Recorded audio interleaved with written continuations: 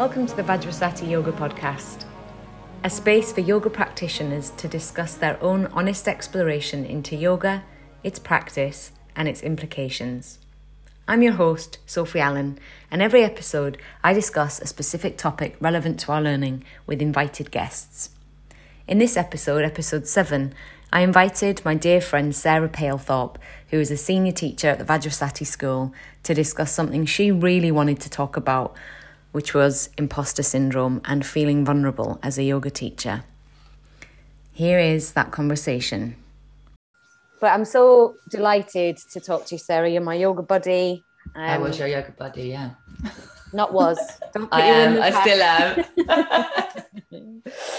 am. And we're going to be discussing a really interesting subject that I think everybody can probably relate to, which is imposter syndrome and feeling vulnerable as a yoga teacher. So do you want to tell me why you wanted to talk about that? Do you want to just get straight in there with the vulnerability? Okay, just go straight in there. I guess because I thought it came up as a good thing to talk about for me. Because, I know that it's something that we have talked about doing podcasts before. But last week I had this severe case of imposter syndrome, to the point where, you're teaching and it was just, when you're in the middle of your teaching, your brain is telling you how awful the class is. And you must have had that before. I'm sure lots of people have had that before. Yes. And it was so loud. And I kind of came out of the class and I went to see Tom, and who's another Vajrasati teacher who lives with me. And I just went, that was an awful class. And just kind of, I became quite frozen by it. And I was like, oh, that's it. And I went straight into that mindset of going, well, I'm just going to stop teaching. That's it. I have to stop teaching. Went straight down there into that kind of doubting, questioning. And then I kind of went to bed, and the next morning was the same. It was like, okay, am I going to spend the day kind of drifting off into Netflix and avoiding all of this, what's going on, and just pretend it's not happening? Or, what am I going to do? And so I started watching a few TED Talks about it, which is quite interesting. I could talk about that in a minute. They kind of mentioned about not freezing when it happens, which I think was what I was obviously doing, which is interesting to notice. And then this kind of working out why, where it comes from, what can you do to kind of help yourself. So I was like, right, I'm going to get up and I'm going to change this record. I'm not going to feel kind of paralyzed by it. I'm going to phone up Sophie and I'm going to do a pod talk about it. This is going to be great. I can talk about this because it's I'm going to expose myself. I'm going to expose myself completely. One of those things where I was just like, oh, and afterwards you're like, oh my God, what am I doing? But that's where it came from, because I suddenly went, well, I can talk about this from a kind of genuine lived experience. We talk a lot about in Vajrasati, really teaching from experience. And it came up and it was just this kind of ding moment where I was like, let's talk about it. Let's put it out there on a platform. I know that people individual teachers have talked to me about it before. And I thought now's the time to kind of maybe use this kind of community to kind of talk to. And I knew you, and I was like, oh, okay, I can have a conversation with Sophie about this. It'll be lovely, a little bit difficult, which it is, kind of exposing that, like we said, vulnerability and that kind of doubt, but kind of choosing to kind of step into it rather than kind of just pretend it's not happening. And then thinking about, well, why this comes up, and this is what this conversation was really, why it comes up, where it comes from, and kind of just being with it really, rather than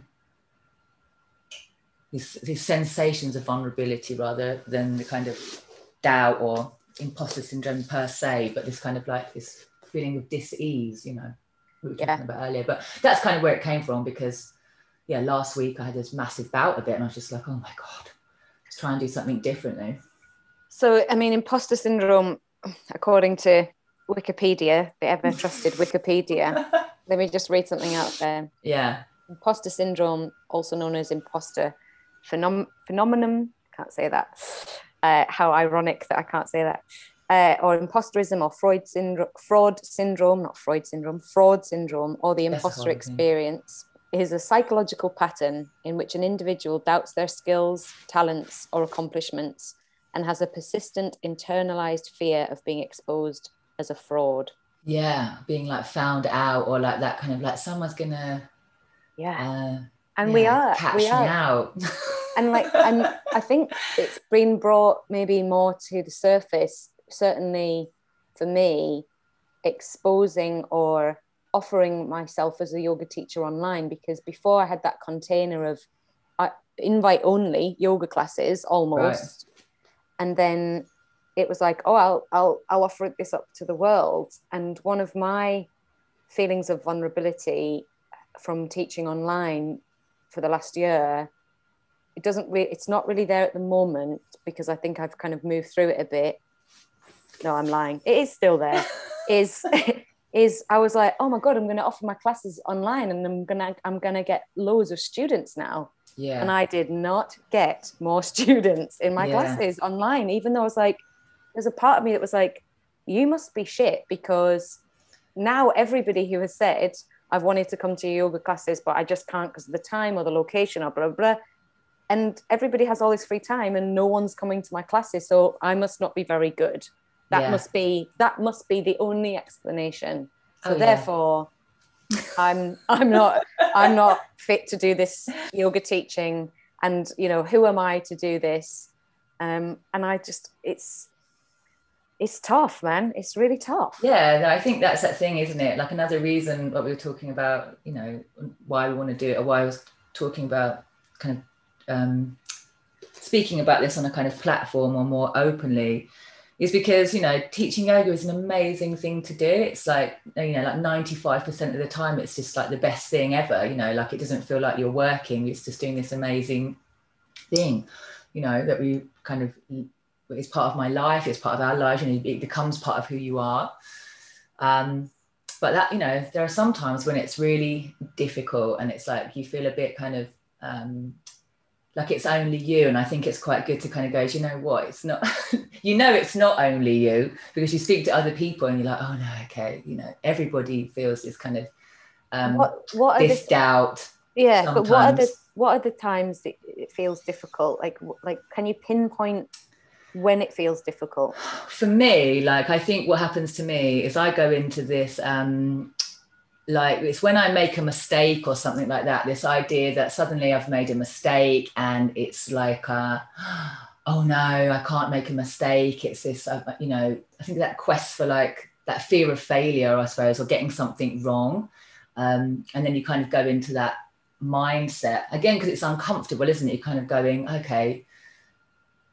And then I kind of doubt it a little bit. And then you kind of go into that mindset of just going, oh, I've got it wrong. I'm really bad at this. And but what you say to other people, like whether it's what I said the other day, like when you say to other people, if you get something wrong, it's great, you learn from it, you kind of, it's a really, and I absolutely believe it, but sometimes when it's yourself, you don't treat yourself in the same way as you treat other people, which is another thing, isn't it? That kind of really going, okay, be kind to yourself here, give yourself a break, and like, it's okay. It's just because you've gone into this thinking paradigm where you started to doubt yourself, just.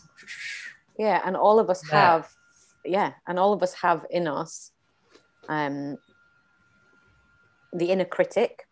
Oh yeah. And when we get something wrong, it's that, I love that term, confirmation bias. It's like the inner critic is like, see, I told you that you weren't going to do a good job, or everything that you were worried about, just like, there you are, there's the example. And you can really crash into that place of thinking of oh God, I've done it wrong. And I think it's really important to acknowledge the learning cycle as well. Like Tom, who you mentioned earlier, Tom Cohen,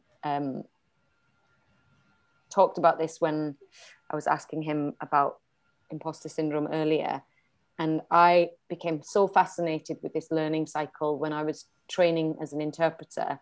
Right. And those 4 stages, right? So you've got unconscious incompetence, when you don't know how shit you are at something, right? Yeah. And I'm not saying like people are shit yoga teachers. I'm saying, Yeah. you know, I'm relating this to my own skill of when I was a sign language interpreter, but you bumble along, you don't really know what you're doing. Yeah. And you don't kind of fake it till you make it, kind of. Yeah, but you're not even faking it till you make it. Because you're not even aware that you're faking it. You're not even aware of it. Yeah. So you're, okay, you're unconsciously incompetent. Right.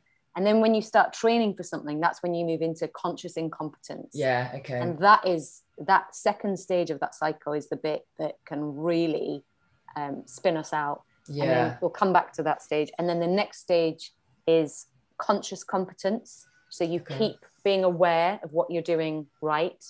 And then the last stage, when it becomes like an example of like riding a bike, it's unconscious competence. So you don't even have to think about what you're doing. Yeah. But conscious incompetence, when we're aware of something that we have done that's judged maybe by ourselves as incompetent, I think that's the bit that really can really stick. Yeah, I mean, I agree. I mean, it's like, it's just, but it doesn't, does it stick? Or it's like kind of like how, you know, if you recognize it, you know, if you recognize it and just kind of allow it to kind of be what it is, can you just kind of move on? Because obviously, you know, it's like, I'm not in that stage now, like I was in last week where I was like, oh my God. And I was saying, you know, just the other day, how different that is, how different a week can be, like where your mind can go, you know, and just basically, I think it's just like learning from it, and that kind of also recognizing the patterns of avoidance, you know, like you try and fix something all the time. So like one of these TED talks that I listened to talked about, like, you know, when you feel like imposter syndrome, you feel like that, we kind of freeze, which I definitely did. And then it was this kind of looking at, sorry to interrupt, Sarah, but when you say you froze, did you literally freeze in the class when you were teaching? No, I didn't freeze in the class when I was teaching, but I was definitely like had that real moment of like having to really talk to myself in the class about just carrying on going. And it was just something that it just fired up, and it was just really like, it was something that happened, and then my brain just went onto this thing, and it's incredible how loud that can be. And also I think it happens more when you're feeling quite vulnerable as well, you know, like in times in your life when there's kind of like vulnerabilities that you're exposed to, these voices can get a bit louder in your head, can't they? That's what I've experienced before, when you're like, okay, when you're a bit unsure of stuff anyway, like I suppose we all are at the moment, just because of the way the world is, these voices can sometimes get a bit louder, and sometimes you kind of latch onto it a little bit more. Do you think because we're just feeling so depleted, maybe? I mean, I'm not a psychiatrist, so I don't, you know, I can't say. This is my kind of just pulling it out there as a kind of yoga teacher. But sorry, you're not. Okay, I'm going to abort the interview. I thought we had a qualified. I can't remember what I was talking about now. Well, I think about this kind of idea of like learning. Okay, and what I was saying was this: when I was watching this TED talk, this free kind of, when I first listened to it, it was like, oh my God, that's what I'm doing. I'm freezing. I'm just going to like ignore it. I'm just going to like stop teaching. I'm not going to move through it. Then my reaction was that, wasn't it? Just to kind of stop. And then kind of finding these kind of tools, and kind of this another TED talk that I watched. Hang on, wait. What tools? What did you? I'm going to tell you now. Okay. It was this talk that said, oh, you know, when you're feeling like imposter syndrome, sit there and like think about like what it is that you know you do well, and maybe what you're not doing quite so well, and how you want to improve, you know. And I was like, that's what I'm going to do, you know. So then it was that kind of, right, I'm going to do more courses. I'm going to, you know, try and fix the problem. Talk to Sophie, fix a problem, solve it, be really positive, move on. And then it was like, actually, I'm still just doing the same thing. I'm just avoiding that sense of like feeling that vulnerability or that kind of discomfort in my being, and I'm trying to fix it with something else. You see, I mean, that kind of vulnerability that comes up with imposter syndrome. And so I was like, oh, that's what I'm doing. So after I spoke to you last week or whenever it was, I kind of just, then I was like, oh, now I'm feeling really like uncomfortable with that of talking about this as well in a public forum. So but then I sat with it. I had like Tom's voice in my head saying, just be with the experience. And you're kind of sitting there and it's uncomfortable. It feels uncomfortable in your body, you know, this kind of like, okay, this kind of doubt. And it's like, oh, how does that manifest? And then you just kind of go, okay, feel it and let it kind of be, you know, let its kind of feelings and sensations belong, and then see where it goes, rather than just trying to fix everything, trying to do something about it.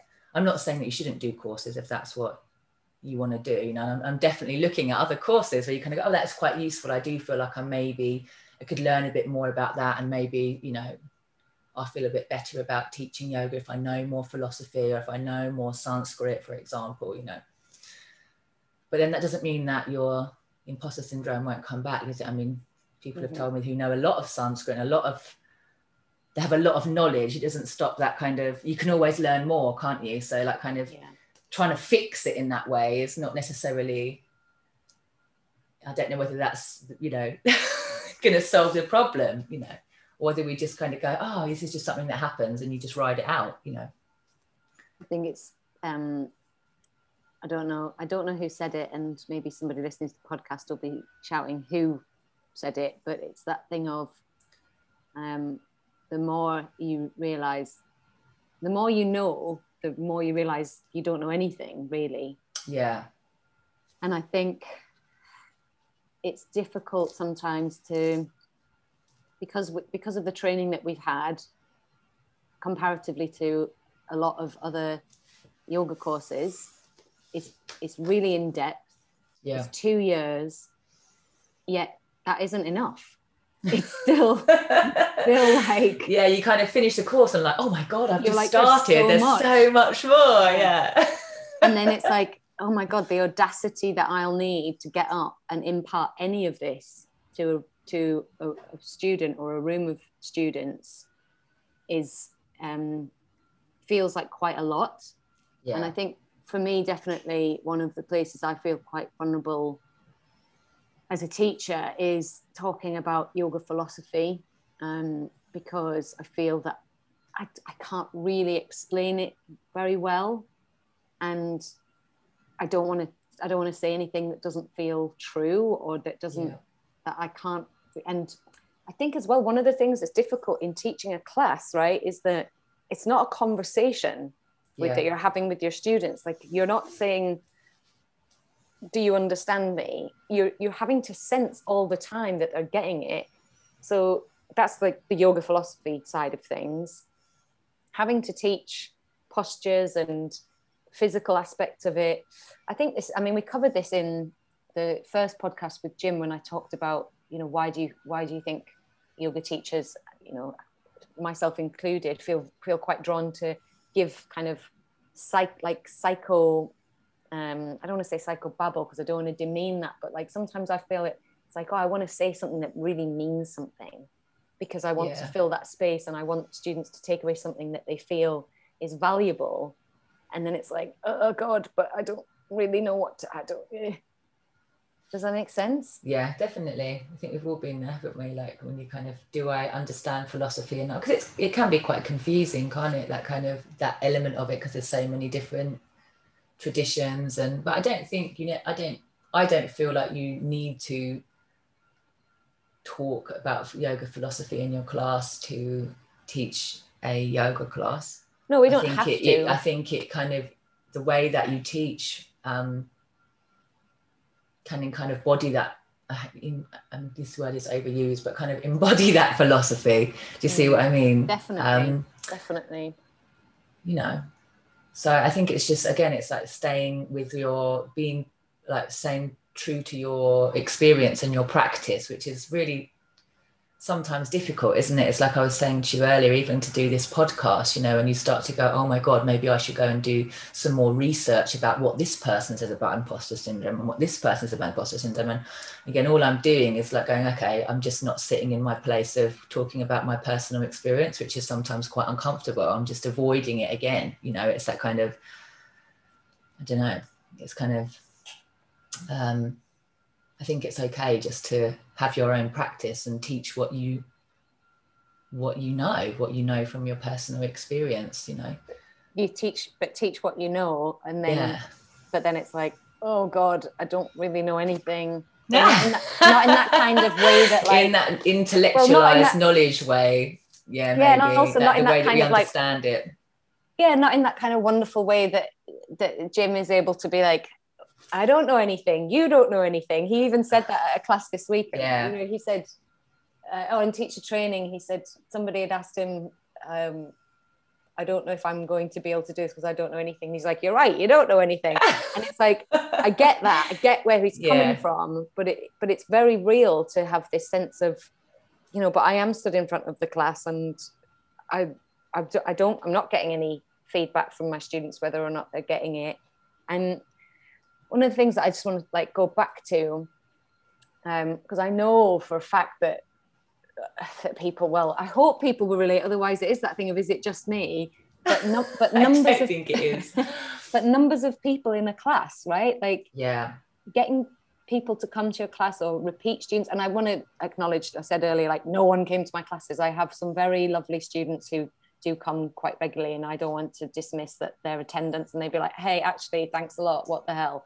But I just meant, like, I didn't get like an influx of new students. So like, how do you like, have you felt any kind of anything about that, about, does that play into the vulnerability of how many students are coming? Definitely, you know, definitely not so much. I mean, when I first graduated and I started teaching, you know, definitely you have some weeks you have more people coming and other weeks you had less people coming, and at that time, and still a little bit now, but less often, I find it was this kind of, oh my God, you know, I've got 4 people this week, I had 8 people last week, what's going on? What have I done wrong? You know, what have I done? I must be doing something badly. And then you just kind of get into the swing of what it is, I think, is that you kind of step outside of yourself, and you just kind of go, actually, other people have lives going on. Do you know what I mean? It's like, just because they don't come to yoga this week doesn't mean that you're bad. It's like remembering that there is, like, oh, you know, not getting so stuck in your ideas of yourself or your sense of self, which is, we always kind of, at the moment, you know, when we're in that mind place, it's quite small, isn't it, our sense of self? And it's like, oh, you kind of want that external validation and all that kind of stuff. So I think it's that reminding yourself, you go, oh, actually, people might just be busy, or like they might just not feel like going to yoga that weekend or that week. And so, because before I became a yoga teacher, sometimes I'd go for periods of time, and then I'd stop for a bit, and then I'd start again, and it'd come in waves. And it's just reminding yourself that, you know, people have lives, and just because they don't come to your yoga class doesn't mean you're doing something wrong. I mean, because sometimes I teach like 2 people, you know, other times I teach like 5. But it's like, you know, they're never massive, my classes. And I kind of got used to that kind of fact. It's like, okay, this is just what I'm doing. And I think it was Kadeen that said something to me, like, very early on in my, like, teaching, which is I've only been teaching for 5 years, so not very long. But like, she said, you know, just don't take any of it, the kind of positive feedback, the negative feedback. If loads of people come, if like nobody comes, just keep going along doing what you're doing, because ultimately you can't just keep on changing because you think that's going to bring more people in. Otherwise you're not teaching from, you know, your experience, or, you know, what is genuine. It's the same when you kind of go, oh, maybe I should be teaching vinyasa flow because then loads of people will come to my class. Maybe I should just do something completely different, you know, looking at the class before you where everyone's like kind of pouring out of the studio and then there's like 5 of you going in. But it's like, okay, but then I'm not teaching then I am kind of being an imposter. Do you know what I mean? And I am moving into realms of like not doing something genuine because I'm doing it for the wrong reason. Does that make sense? Definitely. And I think it would be different if we were sort of set up to be trained to be like, this yoga is for the masses. And maybe that's, you know, and that's not what we're taught. We're not taught that it's only for a select few, but it is a specific way of teaching and way of practicing yoga that isn't the most popular kind of yoga. And I think that's useful to kind of understand like why we're doing it. Yeah, just reminded, you're not doing it to kind of, obviously it's great to have people coming to your class, and I don't have anything against Vinyasa Flow. It's just that kind of coming back to that kind of sense of comparison and doubt and, you know, that feeling of vulnerability and whether you're doing something wrong. And it's just like, you know, I think it's just accepting that, like I said, other people have lives and they don't always come to yoga in that respect. And also we're getting into realms of like, oh, now you're comparing, you know, like, oh, that person's got all that, you know, like that's not good for your, you know, imposter syndrome as well. You know, that's, you know, how come that person's doing so well? I must be doing something wrong. I must be being a fraud. Someone's going to catch me out or whatever, because they've got 20 people and I've got one. You start that comparison is not healthy, is it? But you do it. I mean, everybody does it. You try not to kind of go, oh, why are so many people going to that class? And, you know, why are they? Well, I think as well, like, you know, it's why do we care? Why do we care about what people think of us as yoga teachers? Why do we care about how many people come to our class? And I think it's because we are a social species that relies on connection and relies on community. And we do get a lot of validation by being in community. And, you know, numbers reflect that back. And I think it's about understanding that it's not such a kind of simple phrase, but it's not quantity, it's quality. It's the quantity of students in your class shouldn't reflect the quality of, you know, I say shouldn't, but it is difficult sometimes. One of the things that somebody said, that their vulnerability around teaching online or doing recordings was the image of themselves as a yoga teacher, their body shape, that they felt that they don't fit into this. And they're like, you know, absolutely caveated it by saying, you know, I know there isn't one way to look like a yoga teacher, but this is their really raw vulnerability, right? Which is like, I don't want to be on camera.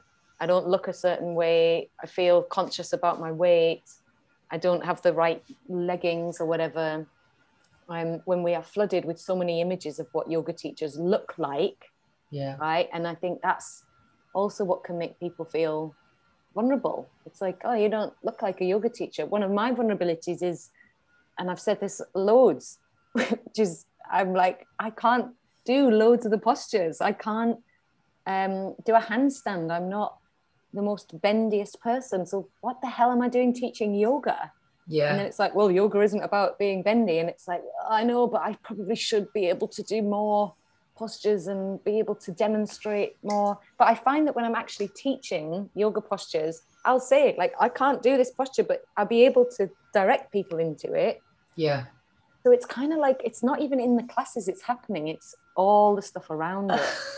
It's not, that's it. It's not, you know, we live in I was thinking about this earlier, or kind of thinking about, again, going back to why we start to doubt ourselves and things like this. It is kind of society, like this image of like being conditioned to always be better, or like to improve, to be something else. Do you see what I mean? And then it's kind of, and sometimes that just gets loud and you just get drawn into it. And I think that's also part of your practice, isn't it? Going, okay, I've just got drawn into that narrative. And then you can go, oh, okay, you know, let that go, breathe out, you know, and just kind of, it passes, doesn't it? Knowing that those kind of waves of like emotions and thoughts, they're not there forever, are they? They're not rigid. But I think, you know, we do definitely live in a society that is always pushing people to be better, improve, to improve, like there's something wrong with you, you know. And that goes right the way through to like yoga teaching. You know, people come to yoga classes to improve them. You know, a lot of people come because they think it's going to improve them in some way. and there's levels, isn't there, of like, okay, people might feel a bit more flexible or a bit stronger in their body, but ultimately it's not it's not about that. It's about connecting to that part of you that hasn't changed and doesn't change and won't change. But so apart society can be very loud sometimes, and you go, oh, okay, like I should be better at this. I've got to somehow do more, learn more, make more money, have more people in my class. And so I think you just get sucked into that sometimes. And then you start doubting yourself because we're human.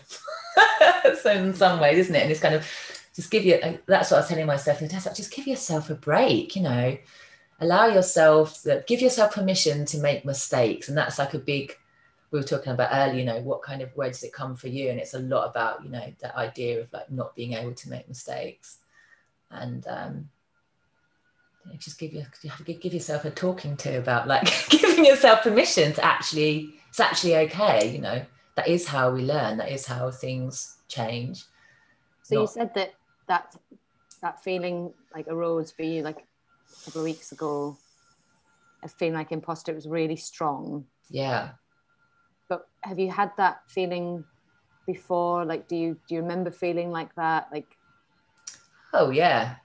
Yeah. It's not just like I have it once, it's something that's happened. This is new. This is never. No. I think it happened. I don't know whether it happens more or less. It's not something that's just happened one time in my life. It happens. What about in teacher training? What about teacher training? Because I think that's probably where a lot of people get maybe a bit of crisis of confidence. Do you remember feeling like that in your training? In my teacher training, I think I felt it more kind of towards the end, maybe, because I kind of went in. I didn't have any teacher training or any yoga teacher qualifications before. So when I went into the teacher training, I was just like, okay, just take it all in. And I don't think, I didn't really start feeling that until maybe towards the end of the course, where you're starting to have to like teach other people. But I don't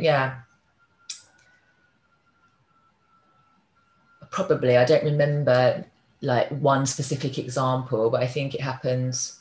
I don't think it's just been a one-off thing. I think probably teacher training, there are those points where you kind of do feel a bit unsure. And I think everybody goes through that in teacher training at some point, don't they? That kind of, am I doing it right? But not, so that's probably into my second year, I think, when that happened for me. The first year I was just like absorbing all the information, and it's not till you start kind of, when it comes a little bit more. I remember there being a bit of a shift, kind of going, now how and why I'm being really kind of thinking about it, when you start to kind of go, oh God, maybe I don't know enough. Maybe I should have written more notes, stuff like that. I wanted to ask, what does having imposter syndrome for you feel like? Like what actually comes up? Okay. My automatic response was like to swear, and I have to hold that back, don't I? I was going to say it feels shit.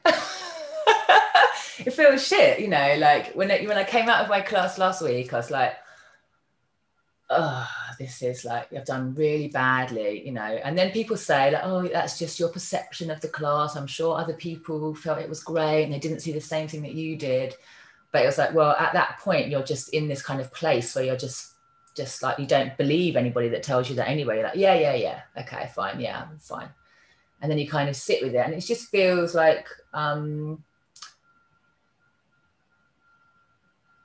it feels physically uncomfortable. So you just kind of go like, the best way to kind of stop this coming up again is just for me to stop teaching, which is crazy. It's a crazy jump, isn't it? Where you go to in your brain. It's such an extreme. Yeah. And then, but it's that kind of, that's the logical progression, isn't it? Of like where that goes, that I'm not good enough. And I just kind of jump straight to, right, this is uncomfortable, it's like, maybe that's the protector side of us being like, okay, extreme scenario, this is how we are going to protect ourselves, stop doing it. Yeah, maybe. Yeah, just run away from it. I think we do that in so many different ways, don't we? Not just with imposter syndrome, but like any feelings of like discomfort or dis-ease, whatever we kind of, because we're so conditioned to like have like negative and positive emotions and sensations. I think it's Christopher Wallace that says, there's no such thing as negative and positive emotions, there's just emotions, isn't there? But you can say that, you can say that in the abstract, but actually allowing yourself to feel something that is uncomfortable is a different thing. And it's like you kind of go, actually, now I'm really going to just sit with it and, experience that physical dis-ease, because it's part of being alive, isn't it? It's not this idea that we have to be, again, I think this comes up as yoga teachers, when we, that kind of image of teaching yoga, that we have to be kind of this transcendental, it's kind of like really chilled out, super, like super yogi the whole time, that doesn't get angry or upset or doesn't ever doubt themselves. It's all just brilliant and full of light and goodness. And, there's a real movement, I think, there's a real tendency within like aspects of like yoga to kind of push that, kind of say it's got to be good the whole time. Yeah. And I think this experience of like imposter syndrome and then feeling the kind of dis-ease that comes with it just made me kind of go, really accepting those sensations that are not so pleasant sometimes, but also really being open to that being, that this belongs, like I said earlier, this belongs as part of my experience. It's not something to push away or to kind of ignore or to pretend it's not happening, because it's part of the experience of being a human, of being a yoga teacher in this case, Yeah, like you don't leave that part of you being a human at the yoga studio door and then come in and pretend that you're unaffected. Yeah, we kind of step into this role and start performing. I think that's and also the difficult thing about I think that's maybe also why this kind of imposter syndrome comes up, or like sense of dis-ease or uncomfort sometimes with teaching, because you are quite open, you're quite raw, isn't it? It's not like stepping onto a stage and performing, because you are, sometimes you kind of, there has been times you've gone down that road and you kind of, oh, look, I'm just performing a role. Sometimes if you're tired, sometimes that happens with me, or like if, you're like, okay, I'm just almost going through the motions a little bit and you feel a bit crap afterwards, but it's sort of, okay. But most of the time you're teaching and it's like, okay, you're really kind of exposing yourself, aren't you? Being that kind of, you're teaching from your experience, from what you believe, and it's kind of very open, you're very open at that time. And sometimes that can be uncomfortable too. And you just, then the doubt comes in, because you're physically like standing in front of people or a screen, and you kind of go, oh, I'm actually just being really honest and really open here. And we're so used to having all these different personas and masks that we wear. And it's like, actually, can I allow myself to feel this discomfort? So I think that's a positive thing that can come out of it, Yeah. That element of it, that kind of element of vulnerability, not just imposter syndrome, but vulnerability in general, that kind of, and also talking to other people and feeling that sense of like, just not that these sensations belong, but that everybody else experiences it too. And then you feel that sense of belonging within a community, that you're not isolated in that sensation. And we have that beautiful thing within Vajrasati, that we do have this community, this Sangha, we're not on our own. So you can kind of lean into it as a kind of support structure, So, and sometimes you do that, when you're vulnerable and when it's needed. And that's what's beautiful about these things that come up, isn't there? The kind of vulnerabilities that do come up within teaching yoga. It kind of exposes all that rawness, but also there's something quite incredible about it as well, just being completely open. It's such a big topic, isn't it? I suppose in lots of ways, and it goes beyond just yoga, but it's just kind of being, coming back to what you were saying about that kind of idea of the witness and watching things go by, which is obviously it's a beautiful thing. I think I think definitely in my experience, sometimes I've done that. I've disassociated and I've stopped actually feeling into my body properly, like really, and really inhabiting the sensations. Again, not as kind of a fixed thing, but it's like, okay, like with this, these sensations of like discomfort, you know, when we were talking about earlier about that kind of real visceral feelings of like anxiety or doubt that come in, excuse me. But what I found that I've done over the last week is just really just drop into my body a lot more, you know, and like really, really feel like from the inside out, experiencing these incredible sensations that we have to be alive in this body, which means sometimes it's going to be great, sometimes it's going to feel a little difficult, but you know, it's like there's something quite incredible about it, because you start to feel bigger than that small sense of self, you know, that's just in the mind. It's just that kind of, okay, I'm bigger than this. I'm part of this, not just this network of yoga teachers, but this incredible universe, you know.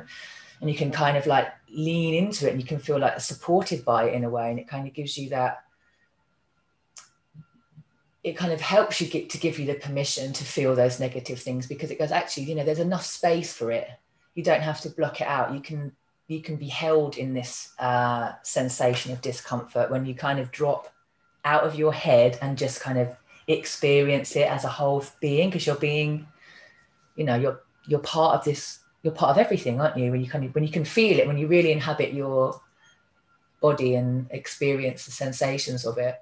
I listen to that. Actually, it belongs, and there's space for you to feel it, basically, is what I'm trying to say in a long-winded way. Space for you to feel it. But I listened to that podcast that you recommended, the Tara Brach. Oh yeah, I love Tara Brach.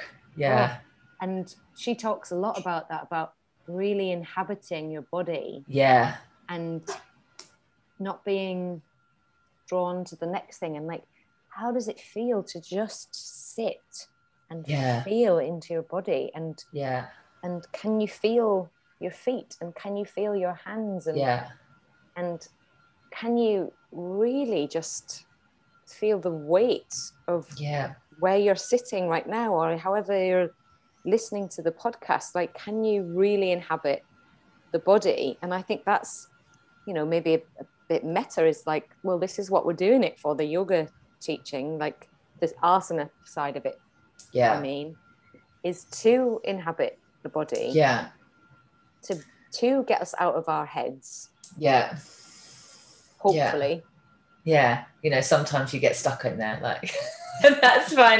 That's also fine too, isn't it? It's go, oh, do you know what, I just went off into my head and just went into this, like, you know, diatribe of whatever that was for like a day or whatever, and then you're kind of like, oh, you catch yourself. And I think, you know, the more practice that we do, and the more you kind of keep experiencing these things, I think, I don't know, I say this with caution, but it's a kind of, I hope that those gaps are like between getting caught and recognizing that you've got caught, are getting like, you're recognizing it sooner. Just, I mean, managing, does that make sense? You're kind of going, you're not getting dragged down into that rabbit hole for like months on end or days on end. It's getting shorter each time. You go to that place and you go to that place and you just don't stay there as long, because you recognize that you're in that place. And I think that's what the consciousness of, and I don't mean consciousness as in the yoga term of conscious, but being conscious that you are aware that you are going there, or you've gone there. Well, that recognition, isn't it? That's recognition. And like I've had that recently with just sadness, and just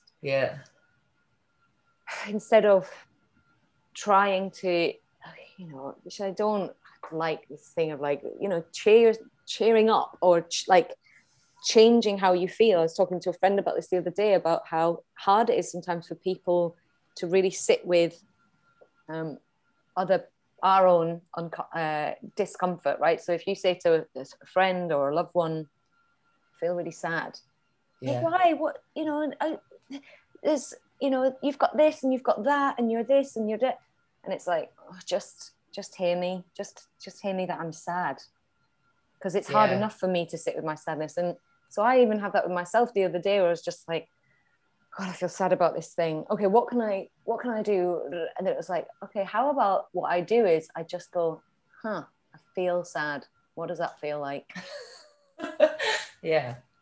And it was just like, hello sadness. My old friend was just like, thanks. I just want you to hear me. And I think maybe that's what imposter syndrome is here, maybe to teach us to just be like, hey, I feel fake and I feel like I can't do it. And instead of being like, you're not fake, you're a great teacher. Because I feel like that's maybe what the rhetoric, I think that's the fear of maybe if we talk about it, the rhetoric will be somebody trying to reassure you. And it's like, that's not why I'm doing this. It's not why I'm not doing this. It's not why I'm talking about it. Yeah. It's I don't want validation right now. I just need to talk about how fucking fake I feel. I want to feel uncomfortable.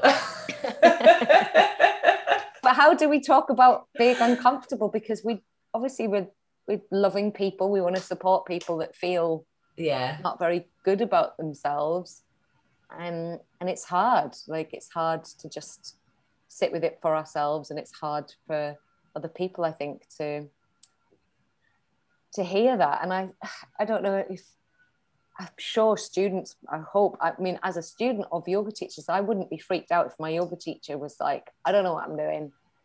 I mean, I say that and I'm like, would I? I don't know. I would like to trust the yoga teacher. I think it's more, I think it's, I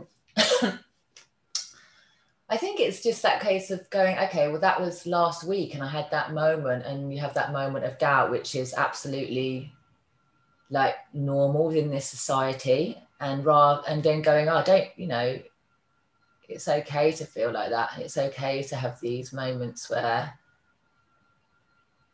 you don't necessarily feel the most confident, or you don't put on that kind of show of being confident, because I think that is a sign of, like, when you can kind of turn around and go, okay, you know what, I'm not feeling that great, or I'm having a bit of a difficult time teaching.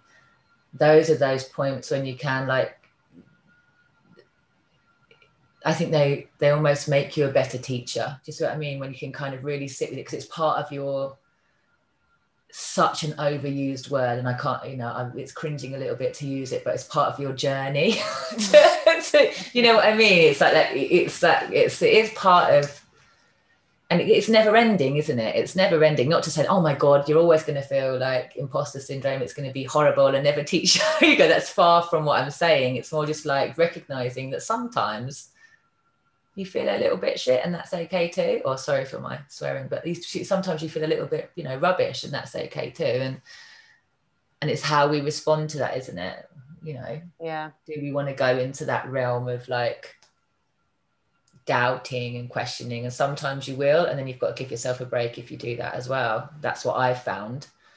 Sometimes it takes you a little bit longer to get to that point of giving yourself a break, but Kadeen wanted me to mention, or she said that it would be good to look up Judith Butler, who writes a lot about this performative aspect of yoga, and about how we are all performing. So I just wanted to give Judith Butler a mention. I haven't actually done any research on her. I only got that message from Kadeen this evening. So if anybody wants to look up Judith Butler, that's a recommendation from Kadeen. And yeah, like, in terms of, I don't know, Sarah, I feel like I always want to end a podcast with being like, and what are your top tips for, but that's exactly it though. It's kind of like, this is not about having the answers, is it? But it's no, like, I don't think so. I mean, I don't have the answers, so I hope it's not about that. No, it's definitely not. But it's like, how dare we be yoga teachers, right? Like, how do we like find it in ourselves? Like, you've talked about, like, what helped you in terms of, like, TED Talks, and about recognizing where you are, and just kind of trusting, coming back to that, like, just trusting your practice, trusting yoga, you know, trusting what we do. And I'm feeling that because it just keeps on, you know. Another thing that I just was laying in bed the other day and I had after the 3 first sutras of the Patanjali Yoga Sutras going through my head, you know, like you do. And yeah. And like just the first one, Atta Yoga Anushasana, isn't it? And I was contemplating Chris Wallace's translation, you know, which is now begins the traditional teachings of yoga. And it was this real, like he talks about as well, this idea of like now. And I suddenly just really realized the significance of that word, because it's like, actually, it goes, oh, actually, you're always beginning. You're always a beginner. I think he talks about it as well. He said, but suddenly I just really felt it. And I was like, I just went, okay, right. I just give myself permission to like be a beginner and like learn, keep on learning. And it's like kind of like just coming back to these teachings that are always, you know, that are there. There's that grounding, is it? Just that simple thing, just that one word of that first sutra the other morning. I was like, oh, yeah, I can do, you know, like not just saying it, but really feeling that and just going, right, okay, my God, it's just, I'm okay. I can just, I'm just beginning. We're all just beginning all the time, you know, in this thing that we're doing of life, you know.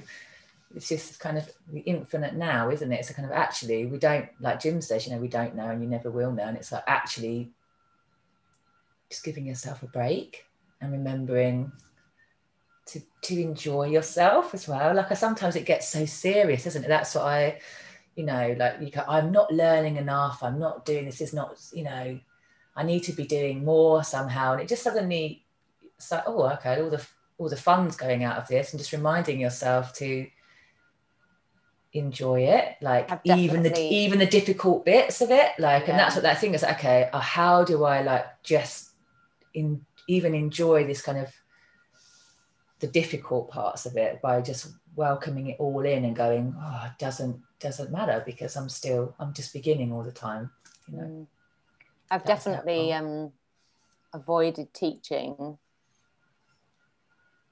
because I've thought I'm not good enough in times of like I'm not ready to teach, or I just feel like I haven't got anything in me to teach. And it's made me think, talking to you tonight, about maybe those are the moments where I probably would have been better than ever to teach, when I felt empty of, oh, I've got nothing. And it's like, not to kind of be like coulda, woulda, shoulda, but yeah, like just if we just relax a little bit. I mean, just relax into it. Oh, like like Adi Ashanti has on his wake up challenge, which I've mentioned on the last podcast as well, but I really, really recommend this. It's like the first thing is to relax. Relax, like, and then you relax. And that again is a physical thing, isn't it? It's not something that you can't think about relaxing, can you? No. It's like, again, it's we're going back to like, okay, come down into this incredible body that you have and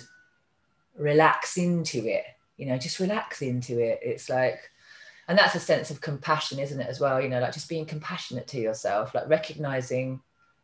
I was also contemplating, you know, that the real meaning of like compassion, you know, like that recognition of like suffering. And then I think this is Tara Brach says, it's recognition of suffering and then responding with care.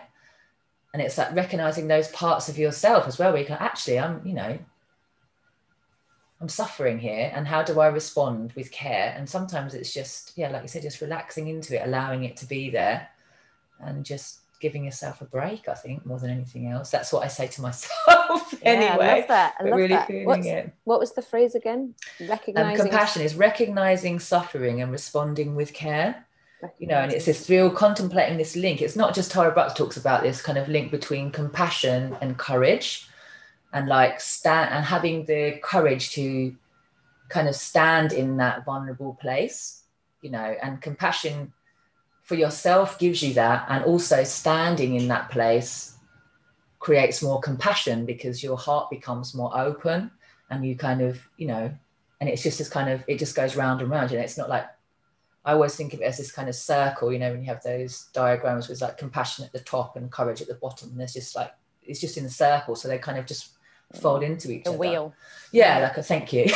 Like a wheel. You know, one of those things that goes round and round. Yeah, one of those things that goes round. And you know, and I was also reading the other day, and I was reading The Tao of Pooh, which is amazing, isn't it? Have you read that book? Yeah, I read it when I was a teenager. I've only just recently found it. I was like, oh, this is amazing. And they talk about it in there as well, you know, like in the Lao, in the Tao Chi Ching. I can't pronounce it properly. I apologize. There's a lovely quote that I just talking about this book again, The Day of Piglet. The Tao of Pooh and the Day of Piglet. And I was reading it last night, and it just kind of popped out at my, and I was, oh, okay, one of those things where everything kind of joins together. And it was just this little quote that I thought was really just quite beautiful and quite, you know, nice, easy to remember. It's by William Blake. And they're talking about how like everything in creation, from like migrating hummingbirds to spinning planets, operates on the belief that it can be done. Talking about this idea of doubt, you know. And it says, to quote William Blake, if the sun and moon should doubt, they'd immediately go out. Which I just thought was so lovely. It's like, you know, if the sun and moon should doubt, they'd immediately go out. So it's just that reminder to kind of, you know, just remember that you're part of this incredible universe, this kind of can-do world.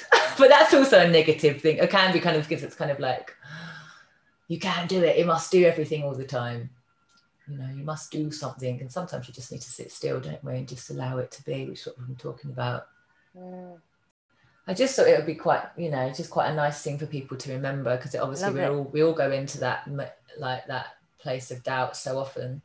And just like, you know, just to remind yourself that it's a miracle that we're even here. Yeah, just you know, kind of remember. I think it's about, for me, it's about just remembering to just remembering how incredible it is to be alive, you know, and all of the everything that comes with it, you know, which is, well, that's all there is to say about that, isn't there? I think I'll just make that bit of the podcast. Yeah, can we just edit the whole rest of it out, because it's just me like talking rubbish at some point? Absolutely not. Do not. No, do not. But we will end the podcast as we always end it, with my guest leading in, if you wouldn't mind, just a deep breath and then 3 ohms. Oh, okay. That's how we'll close the practice. So if people listening at home can join in as well. Okay. But in fact, before we end, thank you, Sarah. Thank you. Bottom of my heart to the top of my heart for joining me on a Friday night. Yeah, I know. It's been lovely to talk to you, and I could do a 3-hour podcast with you, because, you know, we chat all the time, and it's really, really, I think, really lovely to feel that we can delve into that feeling of exposure and vulnerability, and that feeling of like, you feel it as well. Like, thank God. Yeah, it's okay. And just, it's okay, you know. It's just okay. Let's finish with 3 ohms together. So bringing your hands to the heart center, or leaving your hands on your lap, and taking a deep breath in for the first om. Deep breath in.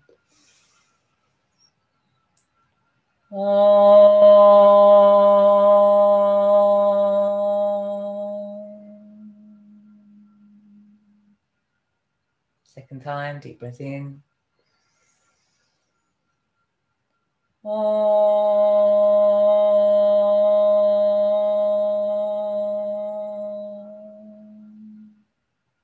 Third time, deep breath in.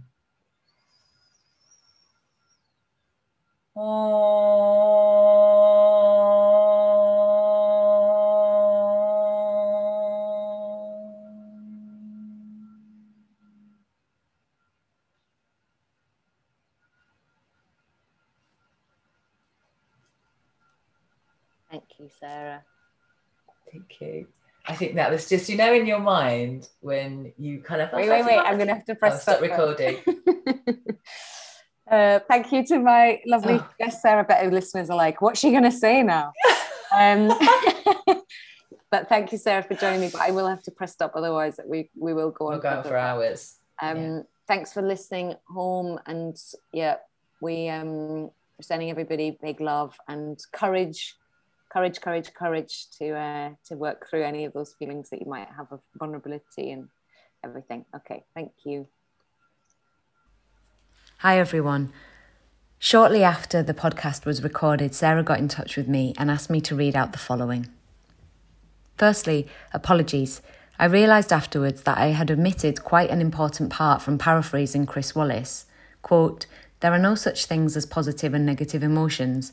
There are only emotions, and it's how we respond that makes them negative and positive." End quote.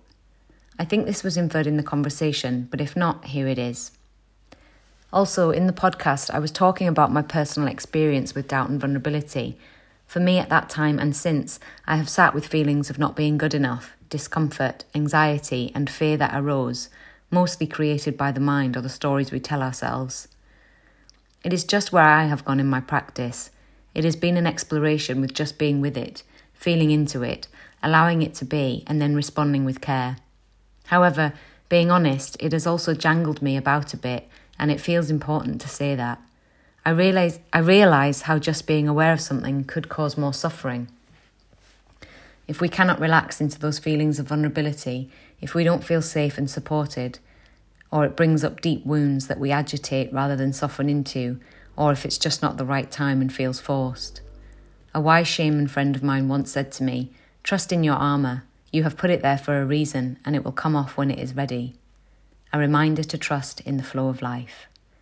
Big realisations and lessons have arisen from having imposter syndrome and noticing what that brought up for me. It's not been easy, but overall very positive. Big love to everyone. Look forward to seeing you at Satsang at some point. Sarah, kiss kiss. So huge, big thanks to Sarah Pailthorpe, for sitting down with me on a Friday evening and going into some difficult topics of conversation, which I really appreciate how much courage it took to go there. And just wanted to say a final thank you to Pablo Wilson for editing the podcast. As always, thanks, Pabs. And thank you to you at home or wherever you're listening to your podcast. And I really appreciate you guys tuning in. Cheers.